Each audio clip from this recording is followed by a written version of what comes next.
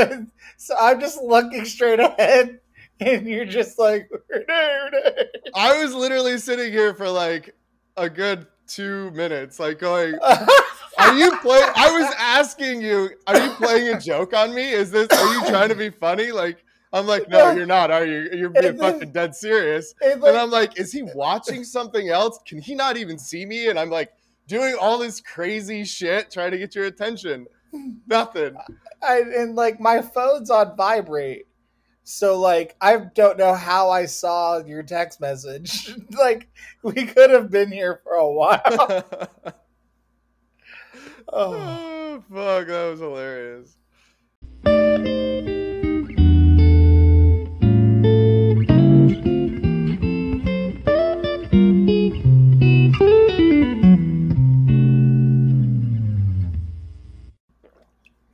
Well, hello and welcome to Bromancing the Stone. It's the podcast for myself, Renee Sanchez, and my good buddy Max Lyon. What up? Watch rom-coms and then record our thoughts and place them on the internet for the tens of listeners listening pleasure. And Max, how are you doing today?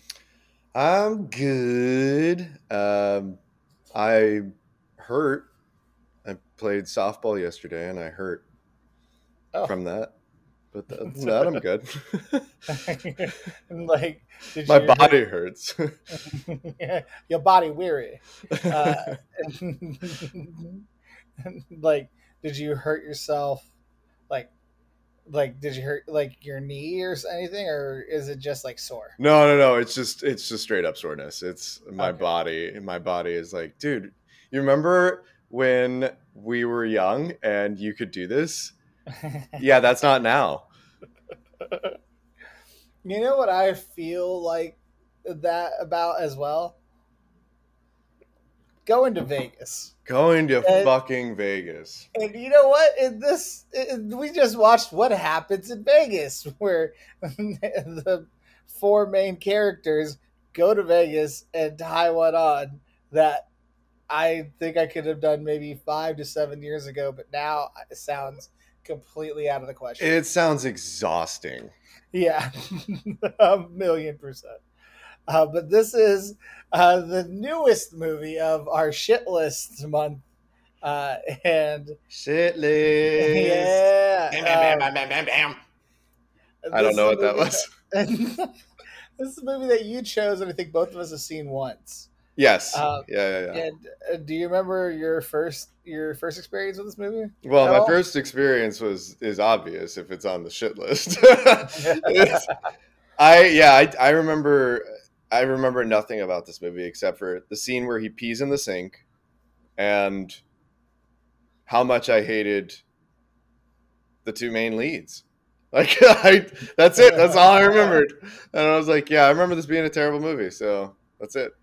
Yeah. I couldn't even really remember why, but I just remembered it being terrible. Like I said, with my mom, I saw this. Like we randomly went and saw it because there was nothing else to do and nothing else out really. And I remember, I think both of us coming out of there. And as I mentioned, you saw this in theaters? Yeah. Oh God, you paid full price for this shit? Matinee prices, because we always good. We always did matinee. We never went at night. Always matinee. My mom and I always did that too. She's like, "Well, we can't go on this day because there's no matinee." I'm not watching a movie at 7 and paying $9.50. I'm going at 1:15 and paying $5.50. All right. Yeah, fuck matinee that. Prices all day, every day, and twice on a Saturday. But no, but I'm like, as I mentioned, we went out of there thinking didn't expect much from it, didn't get much from it, but we really liked Rob Corddry and Lake Bell, and we knew that. Well, I'm glad you remembered that aspect because I didn't. Yeah, and so that's why I look back on this movie like semi-fondly, because I just remember how much I liked Rob Corddry and Lake Bell, and then as we watch this film, we'll see if those feelings maintain. We'll discuss it. We shall. That's what we do. That's what we do. Hey, that's what we do. Let's go into the statistics. Or actually, we do it different during Shitless Month. We do the Rotten Tomatoes first, Oh yeah. and then we go into the stats of the movie. Oh, I should have looked at that. Yeah. Because the Rotten Tomatoes is important, and it's important to know. And then looking at the stats, it's almost like an investigating a murder scene. You're just like, what happened here? Who hurt you, Lytle? Who hurt you? Who hurt you? That's such a good Family Guy. It's a Family Guy reference. If you know, you know. It's very esoteric, guys. All right, so 133 critic reviews for What Happens in Vegas. What is the Rotten Tomato score? 15%. You are too low. It is 26%. Oh, get the fuck out of here. See, this is why we can't rely on Rotten Tomatoes. Dog, it's still 20. Like, we're still talking 26%. What was the wedding date? What was the wedding date? It was 11%. It was 11%. I have some interesting information to share with you about the wedding date. Ooh, okay. Anyway, the critics' consensus for this film. What Happens in Vegas has a few laughs, but mostly settles for derivative romantic comedy conventions and receives little help from a pair of unlikable leads. Yes, it perfectly sums it up. Yeah. One thing I said about this film as we were watching it was that Ashton Kutcher and Cameron Diaz had as much charisma and chemistry as the mannequins that they were created from. I love that fucking analogy. And it's such a visual analogy. When you say a performance is wooden, you are bringing up Cameron Diaz and Ashton Kutcher and What Happens in Vegas. Oh my god, the lack of chemistry is palpable. It's more palpable than any chemistry they would actually have, yes.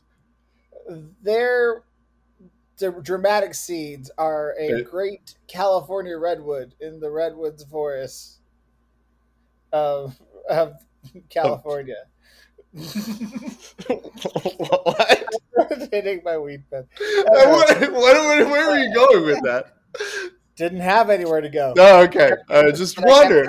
We're meandering. I was in the forest. I was so far in the forest, I couldn't see the wooden trees that their performance was made out of. You are that redwood. You are in the forest. What's also funny is that one of the You Might Also Like movies for this film is, did you hear about the Morgans? Huh. That movie sounds familiar. Have we heard about the Morgans? It is on our shit list, that is for sure. Because I seem to recall them going by a different name. So, do we know about the Morgans? Remember, it was, it's not worth remembering, but what was their last name? Their last name was something else, like Foster's or something. It was. Oh, Foster's, yeah. Was it Foster's? I don't know. It was something like that. That sounds good, though. But that's what they went with the whole time. Anyway, not about that. Also, You Might Also Like Couples Retreat. Yeah, I know what I'm choosing the next time. This is happening. And you might also like All About Steve. I fucking forgot about that movie. I forgot about that too. We still haven't chosen it. Oh my god, All About Steve. Holy shit. I don't know. I think I might call an audible. I was going to choose that other Freddie Prinze movie, but that other Freddie Prinze movie is going to, I think it's going to be less enjoyable, more annoying than watching All About Steve. We'll call it. I might flip a coin. But we'll see where we're at the end of this episode. Where we're at. Let's get into more critics' reviews for What Happens in Vegas. Let's see. Trying to find a top critics review. Okay. Jim None of them felt it was worthwhile to review. Jim Shembry of The Age in Australia gave it a positive review, 3 out of 5. Wow. And the fresh rating is the combined verve Diaz and Kutcher bring to the table saves a routine time killer from being entirely forgettable. But this person is in Australia, and they are not known for their movie taste.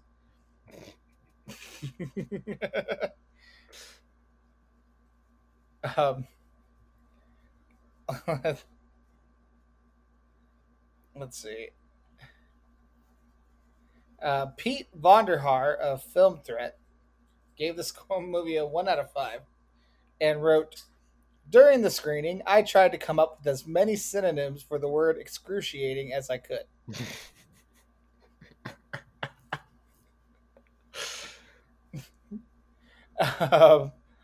Phil Villarreal of the Arizona Daily Star also gave it a negative review, a 2.5 out of 4.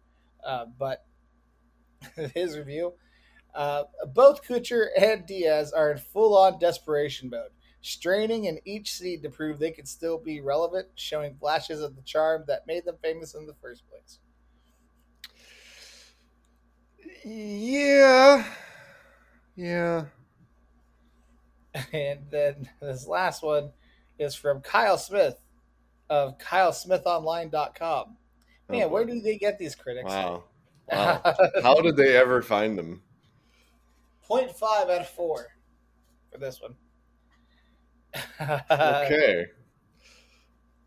And Kyle wrote, should have stayed not in Vegas, but elsewhere in the state of Nevada. How about those mountains where they're supposed to store the radioactive waste? Clever, Kyle. Clever. This is why you only write for Kyle Smith Online. Only Kyle Smith would hire Kyle. Hire Kyle. I said Kyle. Kyle.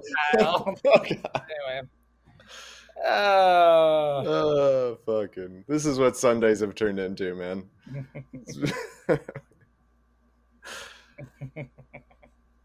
All right, so that's the Rotten Tomatoes. Let's talk about the stats here. So, What Happened in Vegas is a 2008 American romantic comedy film directed by Tom Vaughn and written by Dana Fox. Remember that name. Dana Fox. It stars Cameron Diaz and Ashton Kutcher as a couple who get married and win a casino jackpot prize during a drunken night in Las Vegas. But their simple plan to get a quick divorce and divide the money is complicated by the divorce court judge's ruling. The title is based on the Las Vegas marketing catchphrase, what happens in Vegas stays in Vegas. I think we got that. I don't think it needs explanation, but thank you. This film also has Rob Corddry, Lake Bell, Treat Williams, and Dennis Miller. What, Dennis Miller? Yeah. Who was that? He was the judge. He was the one who talked dude. About gay marriage isn't what's killing marriage. It's you people. Millennials. He was that word away from. He was saying it without saying it. Yeah, in his mind, he was thinking, "You Brooklyn living millennial fucks." Yep. Which, I mean, he wasn't wrong though. Yeah. Film came out May 9th of 2008 in the United States. It is 101 minutes long. Well, that's the extended version. It was 99 minutes. Oh, excuse me. Yeah, we did not watch the extended version. We do not get paid enough to do that. Nah. Doesn't matter if it's only 2 extra minutes. It's the fucking principle. We don't do that shit. I mean, the only way we'd watch it if it was guaranteed to be 2 extra minutes of Rob Corddry and Lake Bell coming up with jokes, because that was the best part of this film. It really fucking was. The budget of the film. Can you guess how much they spent to make this film? Jesus. And remember, it's Vegas and New York. Oh, fuck. Good point. 40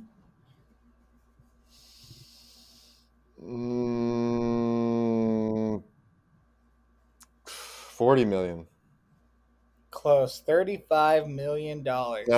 That's so much. Film. Yeah, That's so much. that 35 was the million. late 2000s, man. There's still money to be made or spent. And how much did it make in the box office? 40 million. No, no, no. It probably made a lot more. It probably made like 80 million. Did I do it again? Did I like overguess? $219.3 million. I hate this world. I That's what I was I laughing just at. That's what I was laughing at. Like this it is makes no sense. Like this world makes no sense. What the fuck? fucking wow. What was it? 200 $219.3 million. 219. It, it literally How? For made what? 6 times its budget. This is one of our most successful movies. Yeah.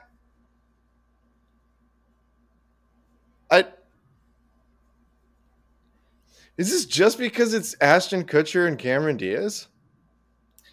Well, because when you leave when you leave the movie, And it's got Vegas in the title?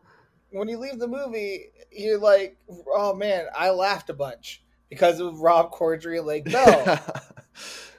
So you forget about the lead's performances because it is forgettable. Oh my god.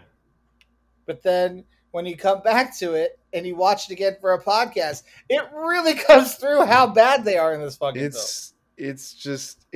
It's not even bad.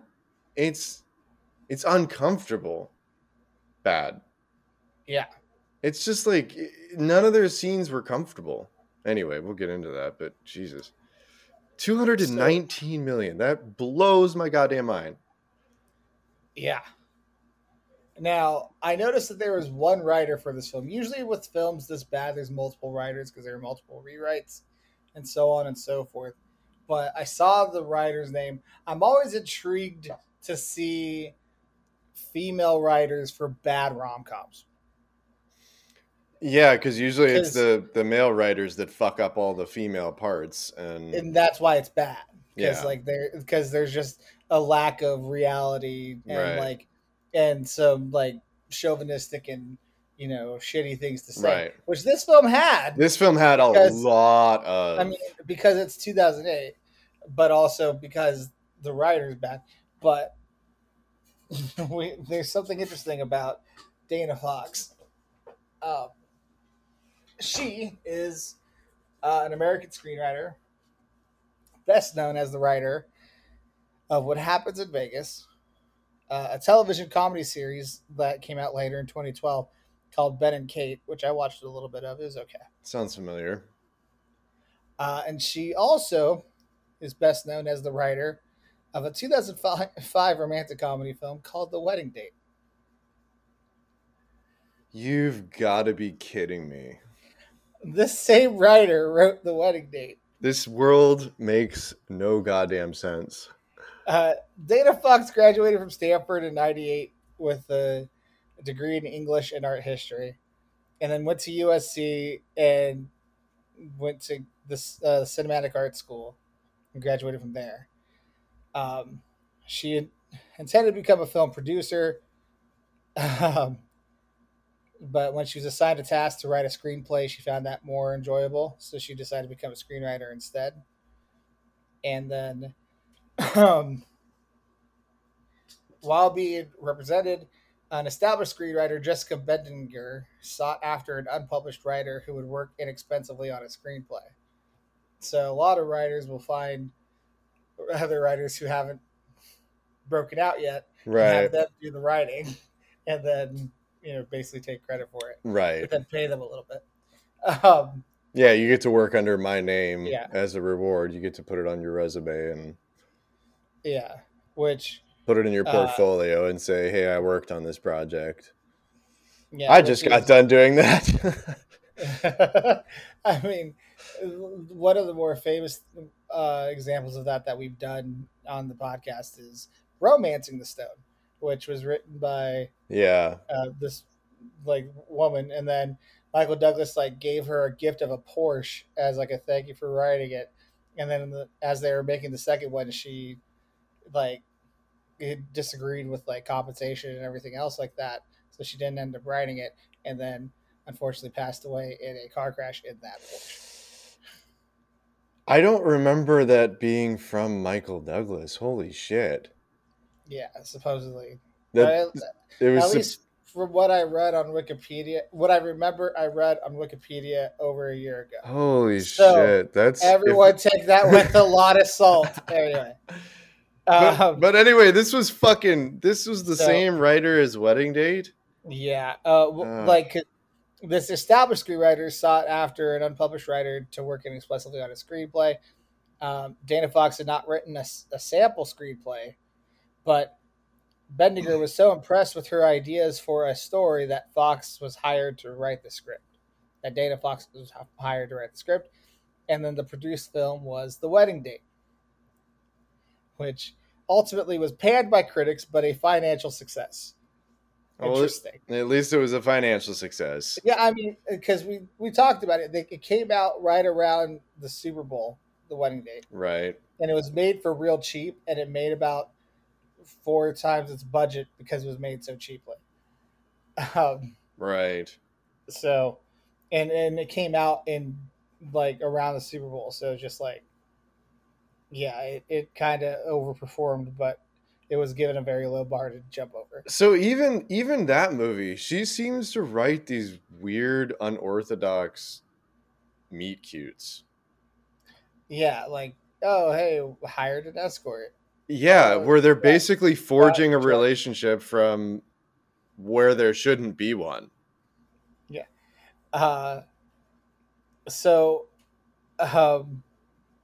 She basically was attached to 3 separate writing projects after The Wedding Date, and her next produced screenplay was What Happens in Vegas. And then after this movie, she performed rewrites on 27 Dresses and Night and Day, which was another Cameron Diaz movie with Tom Cruise. But she was you mentioned in a Tom Cruise movie? no, she wrote. Wait, are you talking about Cameron Diaz? Yeah. Yeah, she and Tom Cruise co-starred in an action film called Night and Day. Huh. No, it's funny what you said about these financial successes, but these films that have weird conceits. Another film that Dana Fox is credited as a writer on is Couples Retreat. Oh shit. Oh shit. Well, I think we all know what needs to happen. I mean, you're choosing that. I know. There you go, everyone. He's in 2 weeks. We'll be watching Couples Retreat. Put that on your calendars. She was a producer on Hot Pursuit, which was I believe that was Sofia Vergara. Yeah, Sofia Vergara. And Oh yeah. Another Oscar nominee. Yeah. Then there's the movie How to Be Single, which stars Dakota Johnson, Rebel Wilson, and Allison Brie, and Leslie Mann. What the? Is that recent? That came out in 2016. Also, Wow. Damon Wayans Jr. is in it, and Anders Holm, and Jason Mantzoukas. It is a who's who of Yeah. yeah. But this is back when they were trying to make Rebel Wilson a thing. Oh yeah. Whatever happened with her? Well, she starred in the 2019 Dana Fox film, Isn't It Romantic? Okay. Uh, Really? God. But the thing is, all these films, I'm looking at the budget to the profit, and they're all profit. Like, it's all profit. Dana Fox is just laughing her way to the fucking bank. Yeah, Isn't It Romantic? was the last one that I mentioned. Like it was made for 31 million. It made close to 50 million. Um, Well, if that's how you measure success, then so be it. But well, these and movies are not successful in my book. and then the last one, she was a writer on uh, Cruella. Oh fuck, I haven't seen that one yet. Yeah, That's you're talking about the recent one, right? With yeah, the what's her one with name? the Emma Stone. Emma Stone. Yeah, Yeah. which has made $226.1 million in the box Holy office. shit! Really? Of course, the budget says is 100 to 200 million. So, Oh yeah, my god! once again, Disney has all the fucking money. So, Oh my god! I mean, I know it's a different league of movie from what we're doing and what we're used to budgeting for, but like, oh my god, 100 to 200 million just as your budget? uh, yeah, Holy yeah. shit! I wonder if that's how much CGI costs nowadays. Like, okay, here, just for shits and giggles, Avengers Endgame budget 356 million. Fuck. Oh That's my so much. god! My God. 356 million. Gee. I wonder if the CGI. I wouldn't be surprised if all the CGI does make movies more expensive. I mean, it's essentially like the modern day laborers that would build like sets, elaborate sets for movies and shit. So Mm-hmm. it makes sense. But of course, Avengers Endgame also made 2.79 billion in the box office. That's so wild, my lord. Yes, so like we're dealing with different leagues of movies here, but Jesus, Jesus. Anyway, So that's all I had to say about this film. What's your verdict?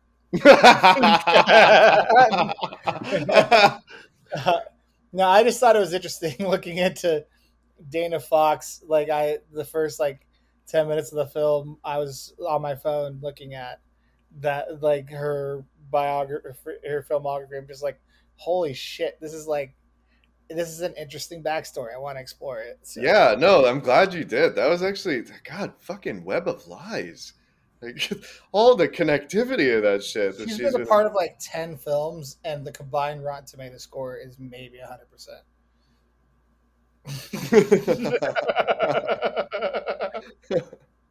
She maybe gets one fresh tomato of the 10 combined movies. But man, they were all box office hits. Yeah, man. So Laugh all the way to the bank. Ha ha ha ha ha ha. Um. I So think we already kind of hinted at what this movie is about. Like this movie is not about the leads because the leads are uncomfortable to watch. yeah, let's start with the leads though, because they get most of the screen time. How much screen time was too much screen time for you? All of it. Like, All of it. How yeah. how long was this movie? It was an hour and 40 minutes, basically. It was okay because it felt like a fucking hour and 40 minutes. It felt like 2 hours. They could have shaved off like a half hour. It felt shitty whenever Rob Corddry or Lake Bell were not on my screen, or Yes. Zach Galifianakis. Yeah, he was the right amount of Zach Galifianakis. If I'd Yeah, had it any was more of before him, Zach Galifianakis became famous. exactly. If I had had any more screen time of him, I don't think it would have been as funny. He was like right there at the right moments, and it was perfect. Mm-hmm. I mean, he only had one joke to play, but he played that joke well. Exactly. Whereas Rob Corddry and Lake Bell were hilarious, and we could have seen more of them. All of the scenes with the two leads, and I like Ashton Kutcher. I grew up loving his fucking movies. I don't know why, but I did, and it's there. Let's move on. But Yeah, this is like your fifth Ashton Kutcher movie that you've chosen for this podcast. yeah, and this one I can't like him. I can't. I want to. He's still Ashton Kutcher. He's still like a likable dude. It it was It's still just quote unquote earlier in his acting career. I feel like he got a little better by the time they made No Strings Attached. Um, yeah, that's but I true. like because that came out 3 years later. Um, by the way, in Dana Fox's Wikipedia, she is known to be friends with other prominent female screenwriters such as Liz Merriweather. Um, so Wait. What did you do again? Liz Merriweather wrote No Strings Attached, That's right. That's right. which That's right. That's right. and she also had a perspective uh, script that she wanted to initially turn into a movie, but ended up being turned into a TV series. The TV series was initially called Chicks and Dicks, Oh but yeah, it was changed to New New Girl. Girl. And so to complete this whole cycle, Ashton Kutcher and Lake Bell, they go from What Happens in Vegas to No That's Strings right. Attached because Liz Merriweather is friends with Dana Fox. And then within that movie, Nick Miller, aka Jake Johnson, No Strings Attached into New Girl. God, it's so fucking cool to see the timeline of this shit. Yeah. Like I wish this is where I wish the podcast could host some sort of visual aid for Yeah. Just make a big old spider chart. yeah. Yeah. Like a family tree of like It'd be like connectivity. it'd be like the "It's Always Sunny" meme with Charlie, like Yeah, yeah. He's with like the cigarette hanging out of his mouth. yeah. Oh my And god. the David Lynch Jr. was in How to Be Single, written by Dana Fox in 2016. Don't you see how it all connects? Yeah.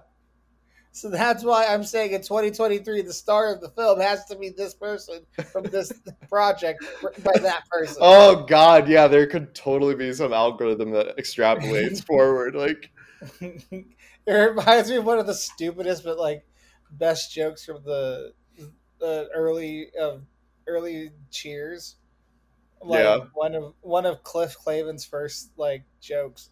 He talks about how if you look up all the presidents and you look up their names like in the diction, or if you look up the letters of the certain like letter in their names and you go by the numeric value that of it, so like such and such is 7, such and such is 10, Right. like this letter is 7, yeah, then you can actually guess what the name of the next president's going to be Oh because it Jesus. all adds up. He's like, so that's why our next president is going to be named Yelnik Iguawa.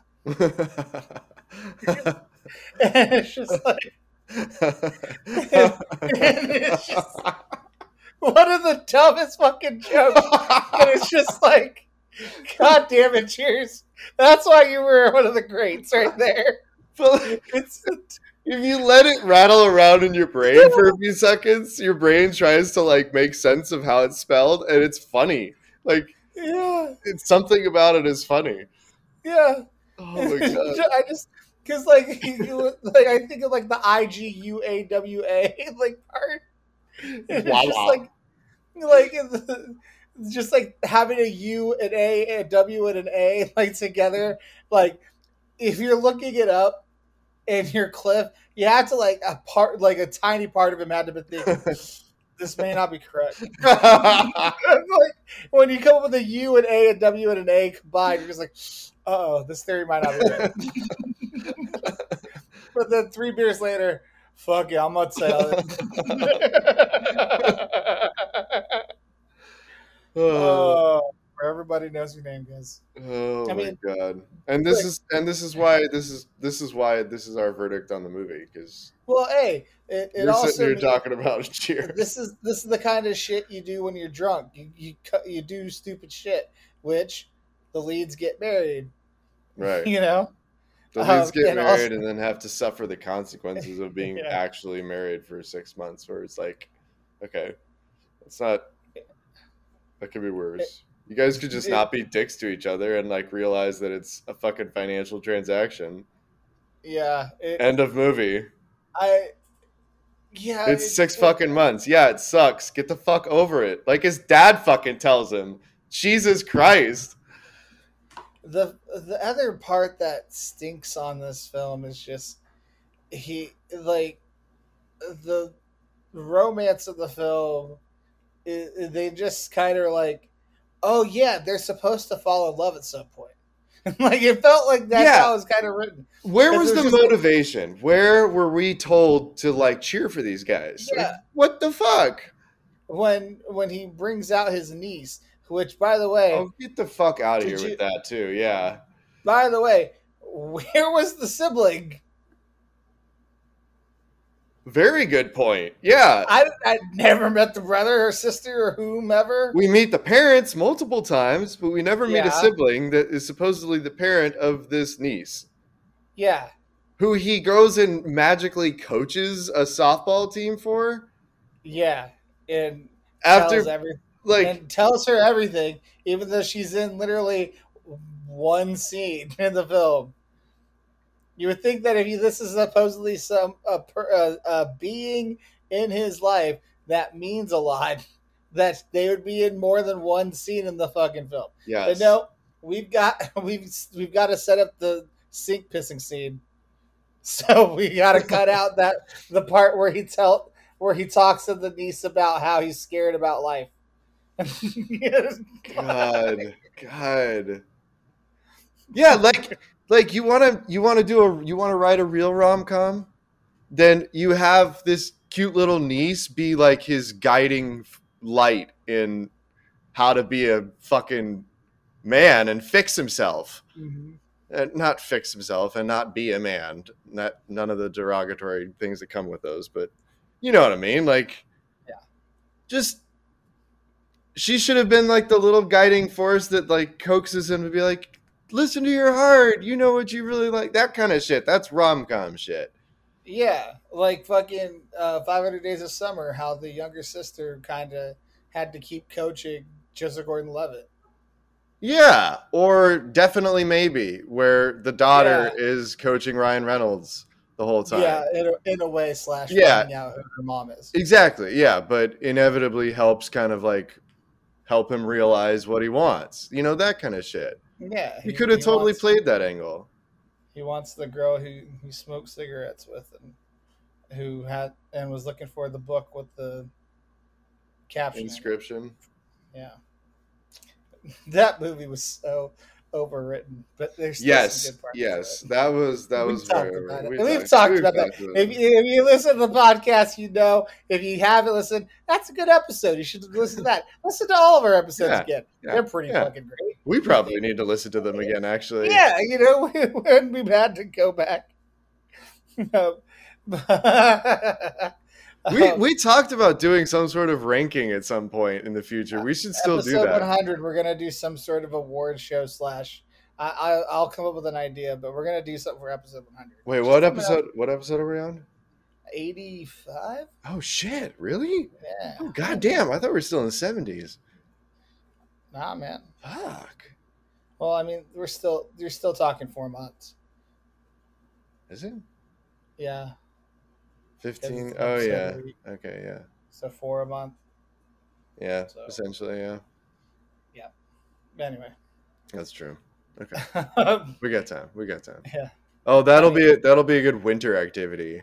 We're fucking pent up in here with nothing else to do. Because of COVID. God damn it. Because we'll be on variant number 3. The Sigma Phi Omega.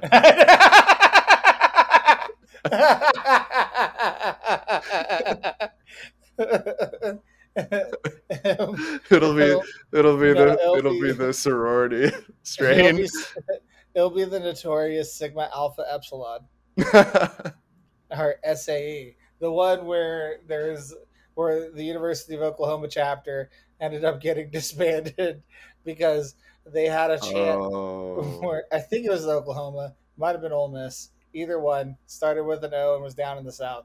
But they had a chant where they would say, There will never be an N word in SAE. Clap, clap. There'll never be an N word in SAE. Clap, clap. Uh, and we're caught on video saying that, and then that was put on social media. And surprisingly, that chapter lost their charter. Also, the joke around the University of Oregon chapter from girls was that SAE stood for sexual assault expected. That's why their parties were like you're usually warned about. I forgot about that. Yes, so that is the variant of COVID that's coming for everyone. So be prepared. That is the anatomy of the joke that I just made. Jesus. God damn. You know who didn't have to explain their jokes? Rob Corddry and Lake Bell. Their jokes are pretty obvious and pretty fantastic throughout the film. They were fantastic. They know how to deliver a goddamn joke. Like Lake Bell's just like delivery in this film. Like the way she's just so mean. So like, fucking mean. But at the same time, it's hilarious. How she keeps a straight face the whole time is pretty fucking impressive. Exactly. Because Rob Corddry cracks some really fucking good lines off, and except for the one time she doesn't. Yep. When they at when they're getting the quote unquote one drink, after or when they get in the limo. Yeah. And he's trying to hit on those two girls. He's all like, I saved a baby today, but I'm not a hero. And he's saying things.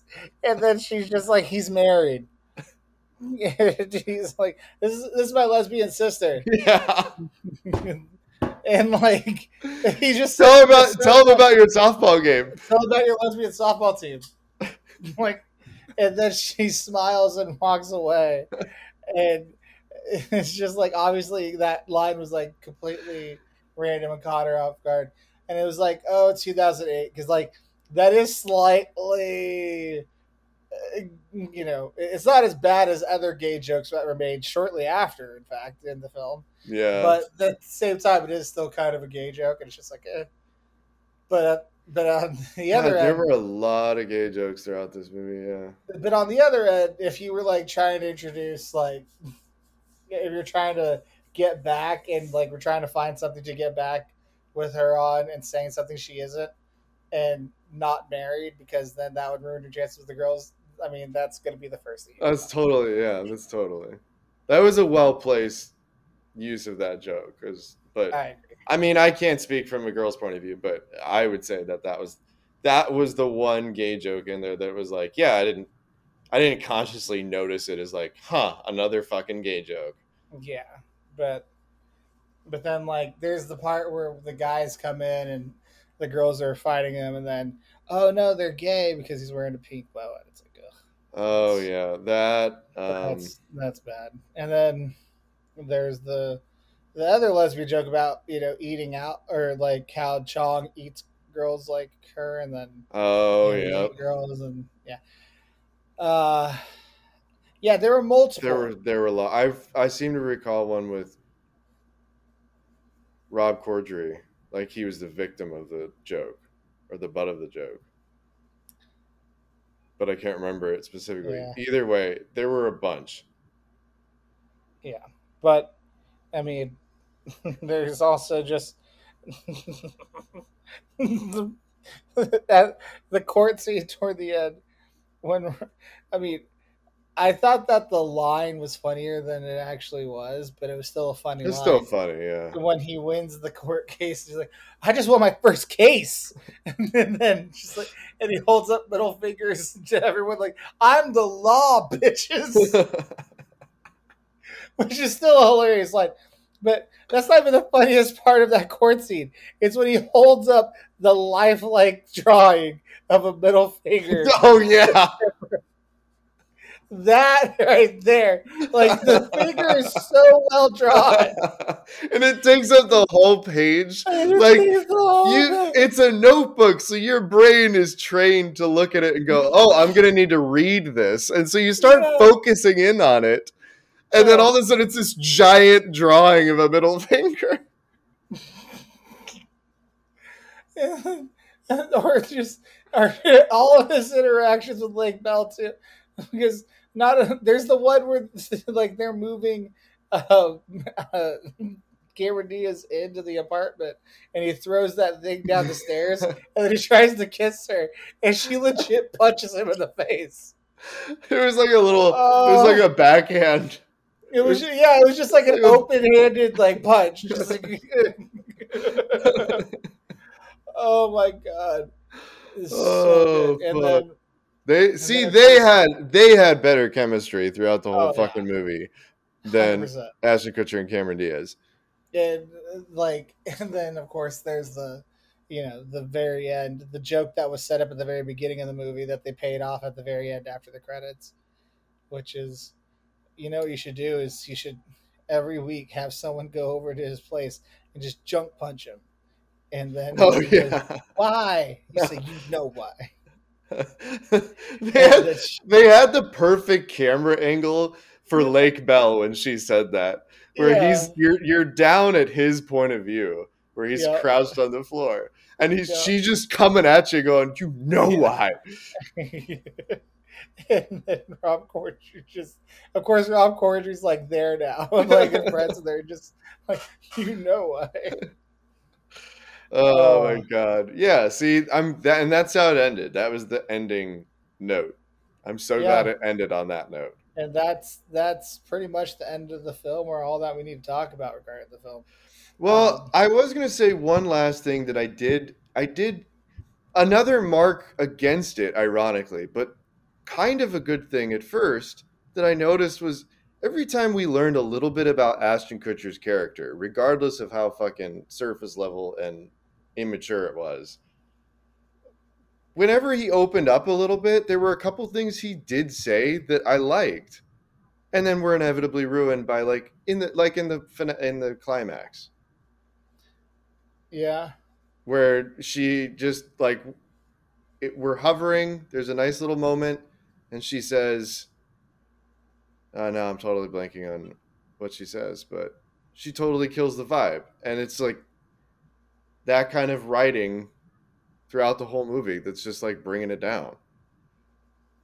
They had a little bit of momentum. I'm trying to do you remember what I'm talking about? Because I don't. I'm totally blanking on it. But we talked about, I remember I said something in the movie. I remember, I vaguely remember what you're talking about, but I can't fully remember it. Yeah, it doesn't matter. If it comes to me, Yeah, it comes to me. like See, Ash, there, right it there was is an Ashton example of Kutcher. how what. Yeah, it was Ashton Kutcher saying something. He was saying something that seemed good, and then they turned into a joke at the very end. Well, and they turned it into they tried making it a super tender moment, and they oversold it, and she was just Yeah. like, oh, it was she fucking said it was something like, I believe in you, Jack, or you matter to me, Jack, or I bet on you. I bet on you. God damn it. Okay. That's so just isolate that for a moment. That is so fucking bad. I don't know if I've gotten cynical about rom-coms now that we've been doing this for long enough or what, but I get that it's Vegas theme, and everything, but that's so, I guess, I don't know. I guess that is rom-com cheesy. And I don't know why I have such a problem with it, but I do. But then we put it into context. He had just gotten done opening up a little bit for what little depth to character and dialogue we see in this movie, little flashes of it. He opens up and says something about not betting on himself, never taking the risk because he assumed that he would fail. Shit like that. And it's like, hey, right there, that's something. That's real. People go through that. That's called growing up. We all go through shit like that. I think. I'm still going through shit like that, Yeah, I get that. That's real shit. So we've got a spark of something, and then we go and ruin it with Well, I'd bet on you, Jack. Like, dear God, my 18-year-old fucking self would have said shit like that. Like, that's 18-year-old rom-com Max, okay? Yeah. The fuck are we still saying that for? I don't know. Am I being cynical, or is that romantic? That, I guess, that is kind of romantic, but it didn't seem that way. Maybe it was because of the two leads that fucking threw me off. I don't know. Anyway, what happens after You don't have any thoughts on that? I talked about 10 to 15 minutes at the very beginning of this podcast episode about the scriptwriter and all the shitty movies she Oh wrote. yeah, all right, yeah, that's fair. Yeah, So, like, I so just if you're gonna re-emphasize. Yeah, if you want me to jump on a diatribe about the quality of the script, I'm already there, bro. yeah, that's true. I'm sorry. I had to get my little 2 cents out. The script here sucked. That's our verdict, basically. God damn. The script and the two leads brought it the fuck down, big time. The best part of the film were when they had two well-known improv comedic actors improv comedically. Yeah, like That's the best. That's the best part of this because in improv you have to play off each other. You have to have some level of chemistry, even if it's a professional comedic chemistry. It's still a relationship. You're playing off each other. Yes, and because you're relying on yourself, you're no longer relying on artificial.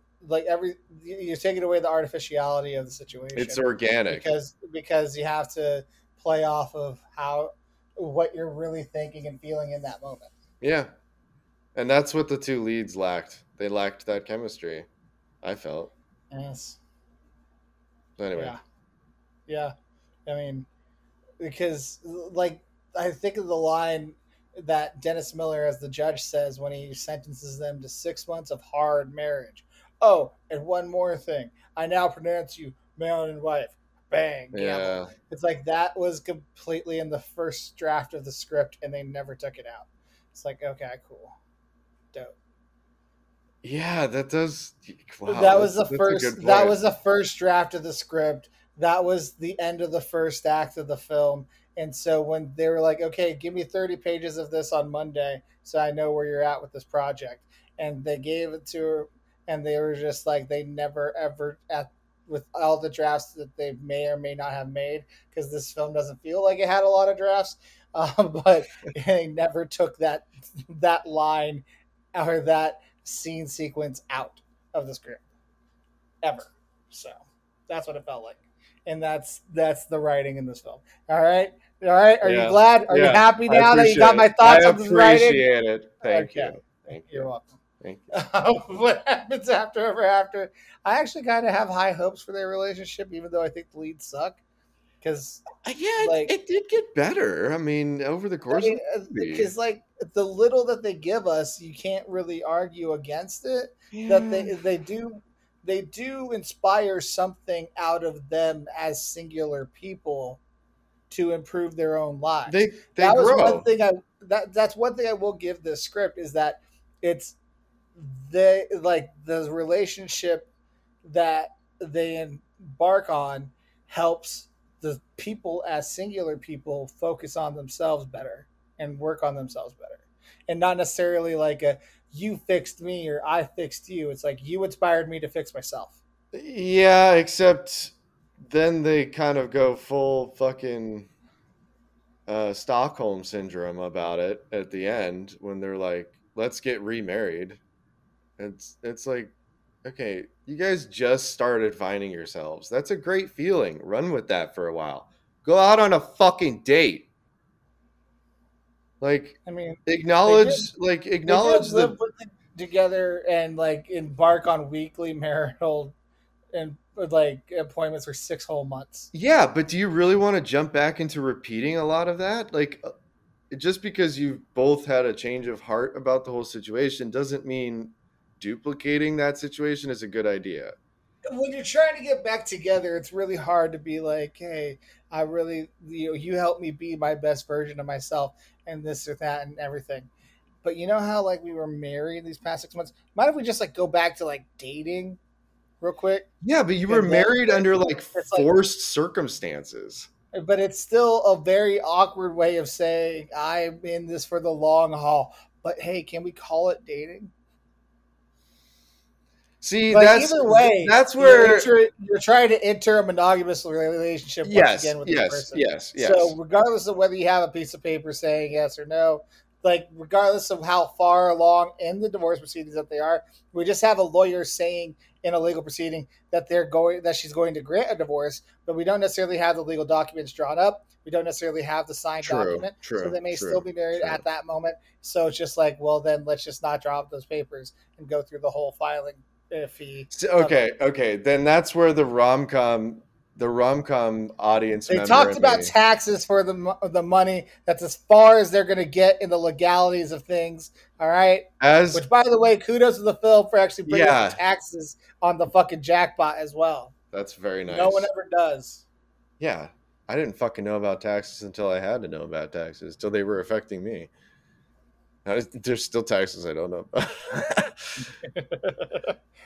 But they did do the math wrong. Did they?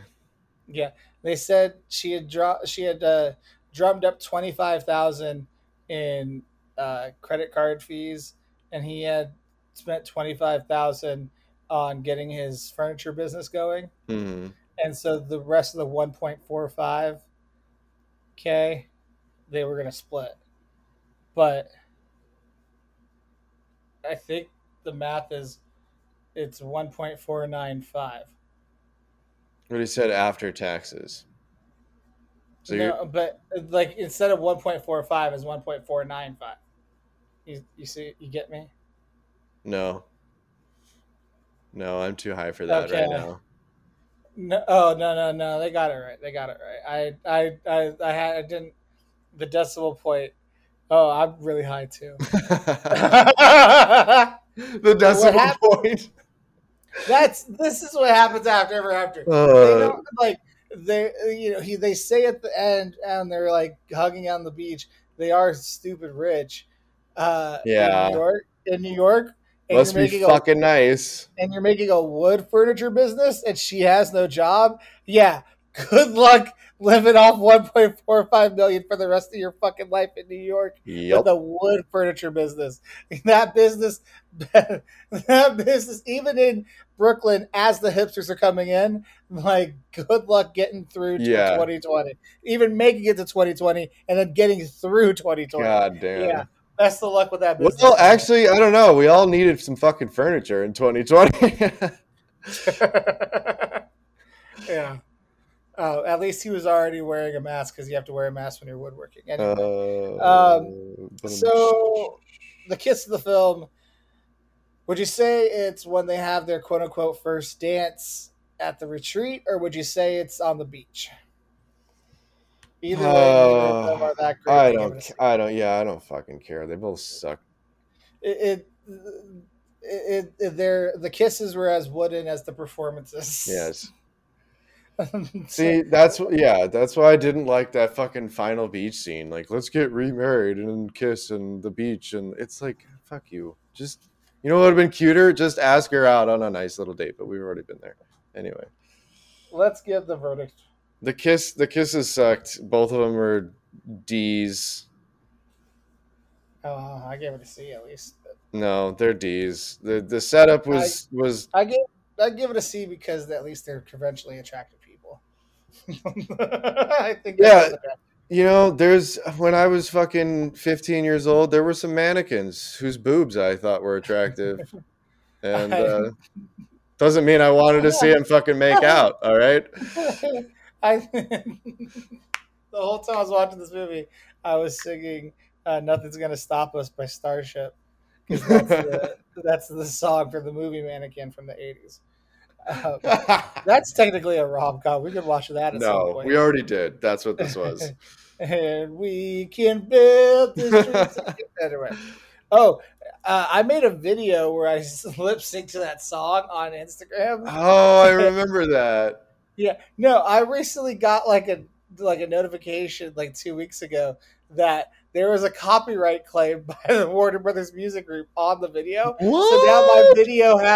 now my personal video on my personal Instagram at Relusa88 for everyone is there's no sound and it's been copyright claimed by a music group, and it only had like 15 or 20 likes. That's awesome. You're It's famous. just like famous, and that's fucking. They're censoring the goddamn a post that was seen by maybe 50 people, maybe. They're threatened by you, man. They're Jesus. scared of you. They're scared of you. Yeah. That's Anyway. pat on the back. Yeah. So now that I sang, 2 seconds of that song, this episode will probably get copyright claimed as well. Probably. Um, I mean, we've probably broken so many copyright laws with name dropping and shit. And well, what's your verdict, homie? um, uh, it's a kill. It's a kill. It's still a kill. If I love you, Rob Corddry, and I love yeah, you, Lake Bell. You guys are absolutely hilarious. And Zach Galifianakis. yes, Um, but it's not I worth sitting through an hour and 40 I minutes. can't. There's not enough of them. There's Even not if enough of them. even if There's you like too much. Ashton Kutcher like I do, like it's not. It's there's so many other Ashton Kutcher movies that are so much more worthwhile. This one Yeah, is just not one of them. yeah. I mean, I think it's indicative of the quality of his performance that his go-to drunk move for comedy was him fake sobbing, or Fake like sobbing. he fake sobbed when he won the jackpot, just like like he was so happy. Oh And then yeah, also when he got married, he was yeah, fake sobbing because he was drunk and he was so happy. In it anyway. yeah. Um, that yeah Ugh.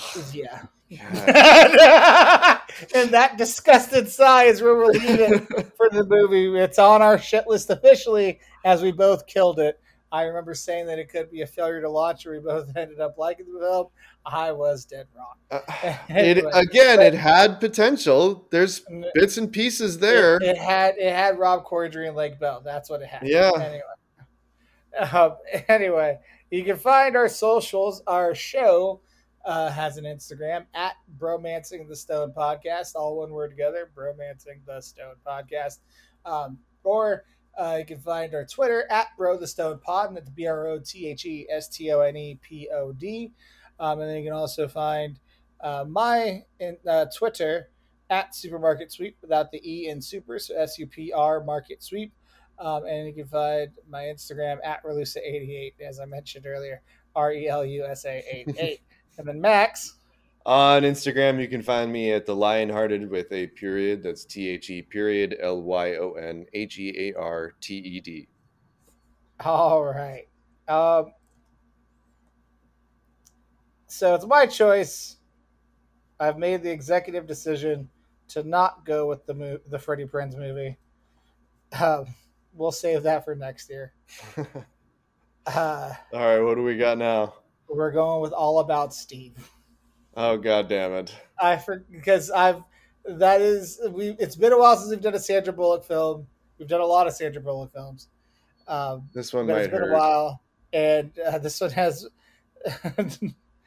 Sandra Bullock and Bradley Cooper. This was the first film that came out after the surprise success of The Proposal from Ryan Reynolds. And Sandra Bullock. Really? Yeah, and I feel like because Sandra Bullock's career was kind of on a decline, and then The Proposal brought her back. Like, and she all of a sudden was like, "Oh yeah, Sandra Bullock, fucking, we love her. Like, she's great in films."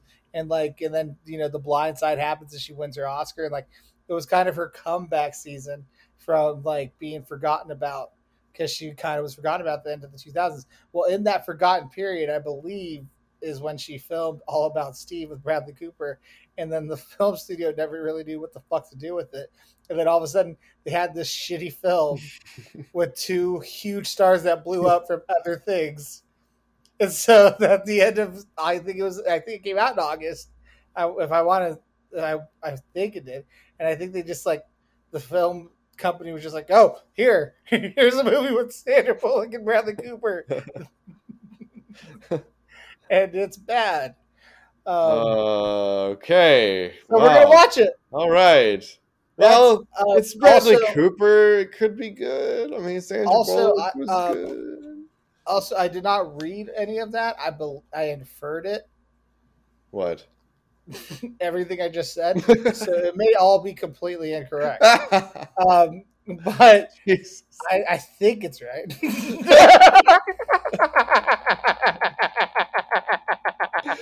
Oh, this is the kind of encyclopedia I need in my life. It's like, here's the answer. I think it's right. Yeah, I'm pretty sure. Like a 70% sure. Yeah, I mean, it came out in 2009. Well, okay, so yeah, I take your word for it. It was production began in July of 2007, and then it was scheduled for release of March of 2009, and then it wasn't released, and then randomly it was released on September 4th of 2009. And that's weird. Yeah, well, that's because, like, let me go back to the proposal. Guess when the proposal came out? March of 2009. June of 2009. June of 2009. So the proposal, which to remind you was a $40 million budget and made $317.4 million. And then you, the company that made All About Steve, have this festering turd of a movie, but it is Sandra Bullock and Bradley Cooper. And it's like, well, let's put it out in early September. They literally struck while the iron was hot to make as much money as possible off this shitty film. I mean, that makes sense when you've got the ball rolling with the proposal. People are going to be in that mindset of like, yeah, give me more.